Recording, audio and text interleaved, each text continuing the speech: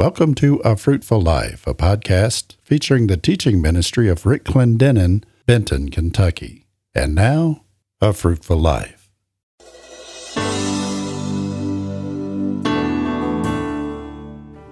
Hello, and welcome to A Fruitful Life with Rick Clendenen. Today, Brother Rick continues Session 1 of the 5-part Living the Dream series. This series was taught at the Victory Worship Center in Harrogate, Tennessee. On the last broadcast, Brother Rick introduced us to the entire series, where he will be discussing 4 Bible characters and how each one was tested. After reading his text, found in Genesis chapter 37, verse 5, and verses 18 through 20, he opens in prayer and then tells the story of his ministry transition. Then he taught us 2 of 4 things we need to understand about dreams.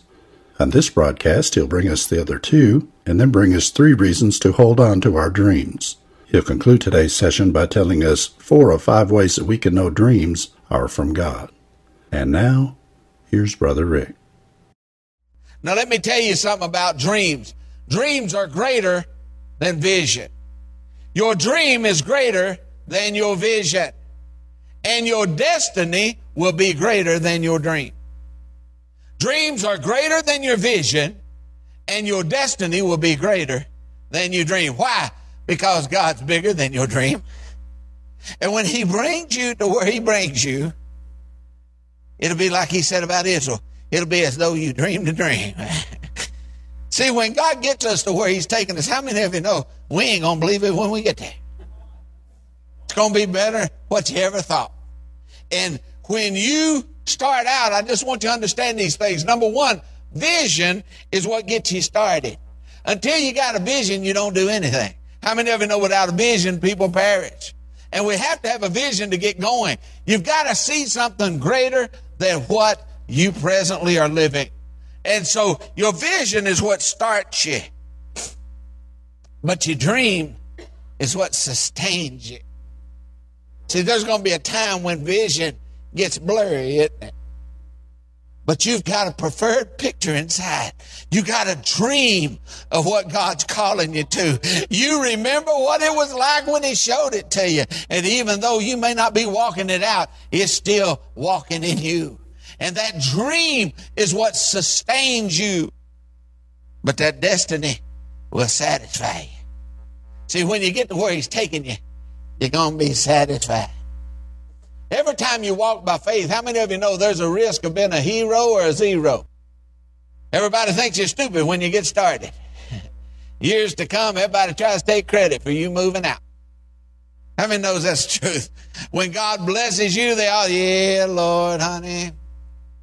They start telling how they were the ones that talked you into it when your faith was waning away. How many of you know, liar, liar, pants on fire? They try to talk you out of it.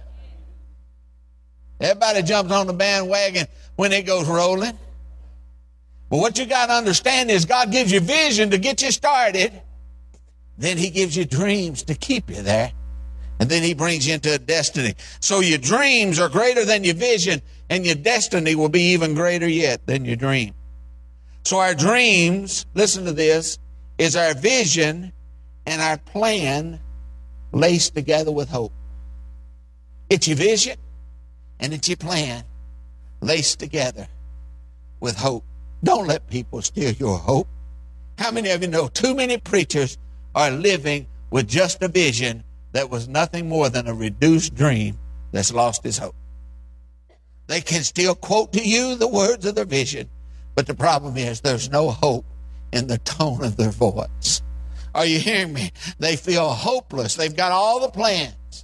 They've got all the vision laid out, but there's no hope. How many of you know Jeremiah 29:11 says, I know the thoughts I have towards you, saith the Lord. They're thoughts of good and not evil, to give you hope and an expected end. God wants us to be hopeful. He wants us to be people of hope and vision. He wants us to be dreamers. And so the dream has to be sustaining. Now, let me tell you something. We need to learn to hold on to our dream. Why? Because number 1, it comes from God. How many of you know God will give you dreams? I tell you what, the older I get, the more that scripture comes about. Old men dream dreams. I know why. Because they take a lot more naps. A lot more opportunity. If he's talking to us most of the time, it's going to have to be a dream. Amen? And if you're like me, if I sit down 5 minutes, I'm gone. And what he does is he gives us a dream. God is a dream giver. He's a dream giver. Aren't you glad he doesn't mind us dreaming? He doesn't mind us dreaming. Here's the second thing you got to understand. Men are dream stealers. Be careful who you tell your dream to. Be careful who you tell your dream to. God will give me a dream, and a lot of times I'll just ponder it in my heart. Why? Because I ain't ready to give it away to the first naysayer coming by. Amen. Be careful who you give your dream to, because men are dream stealers. But there's one even greater. We got Satan, too, that's a dream killer. How many of you know the Bible said the thief cometh to steal, kill, and destroy? But Jesus said, I've come to give you life to the fullest. I've come to make your dreams come to pass. I've come to restore to you what the cankerworm has eaten and what the locust has devoured. I've come so that you can walk out what I put in you. I've come to make your dreams come true. See, how can you know a God-given dream? See, so many times I tell people there's different sources to dreams.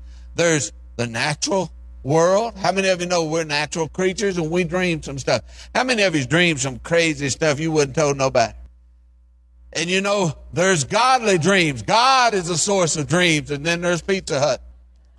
How many of you know it can give you a dream or two? But anyway, how many of you know God wants to give you a divinely inspired picture of your future? How do we know what a God dream looks like? Well, let me give you some things I think it'll help us as we begin this series this week. Number one, dreams come by grace and never by merit.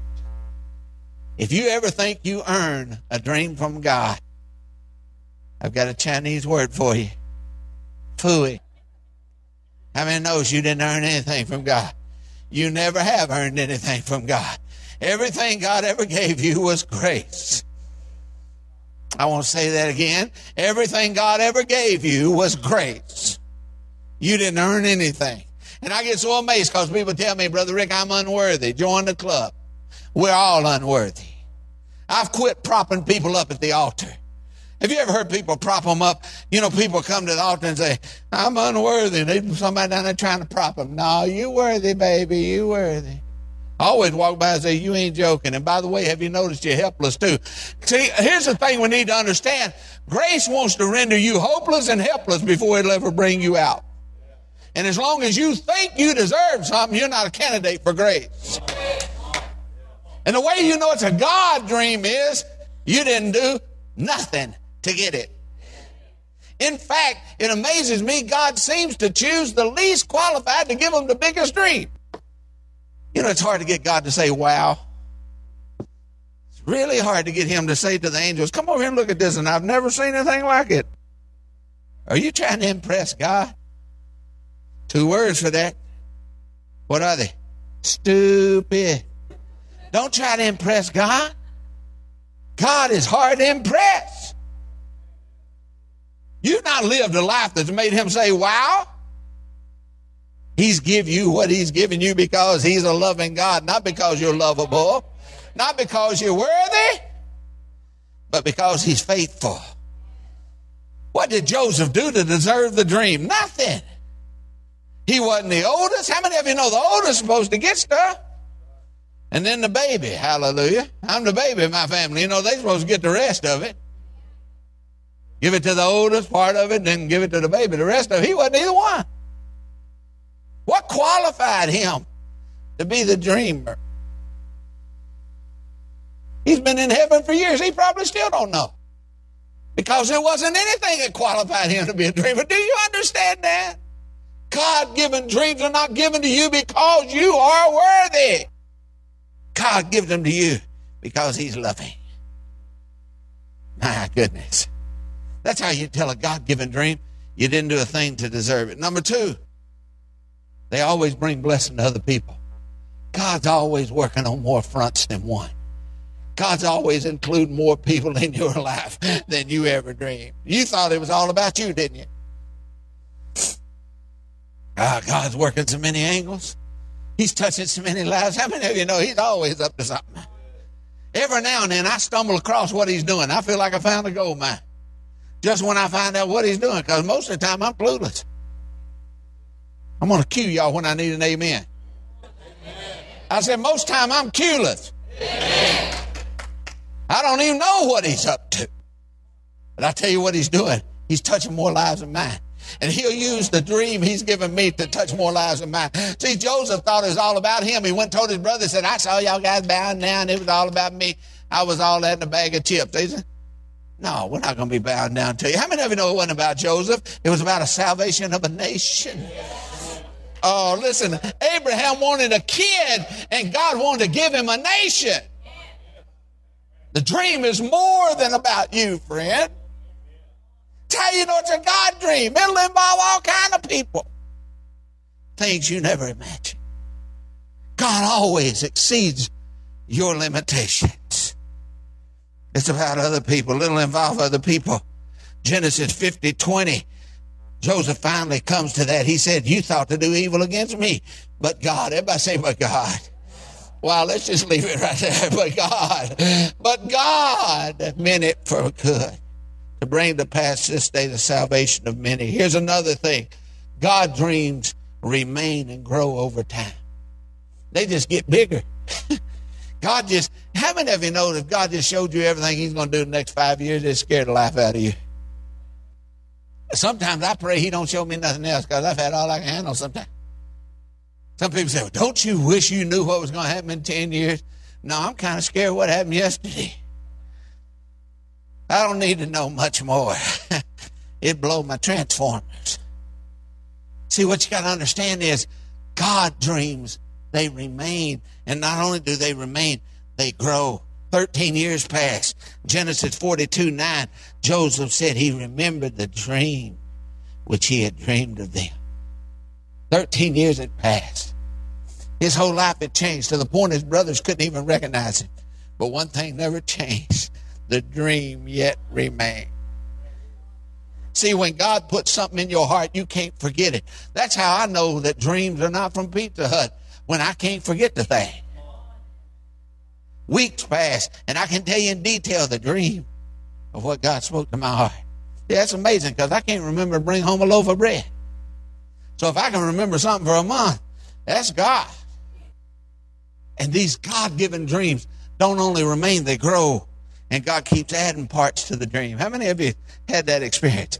God will bring pieces, like pieces of the puzzle, and he'll build a dream. After a while, you're hollering, time out, just so I can catch up. This is God's dreams. They involve other people. They come by his grace and not by merit. They remain and grow over time. Here's the fourth thing you need to understand. They will ultimately open the door for God's manifested glory. See, the dream ain't about you at all.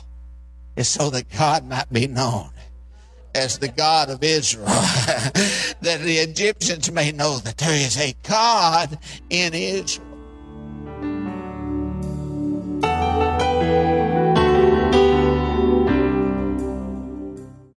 Thank you for joining us for today's podcast from A Fruitful Life. We hope that you'll tell your friends and family about the podcast. And if you like, join us on social media by liking our AFL Facebook page or by following Brother Rick's posts on Twitter. You can also find us on the web at afruitfullife.org. A Fruitful Life is the radio and media ministry of Rick and Debbie Clendenen, Benton, Kentucky. You may find out more about Brother Rick's life and legacy by visiting our website. Once again, that's afruitfullife.org. Thanks for listening.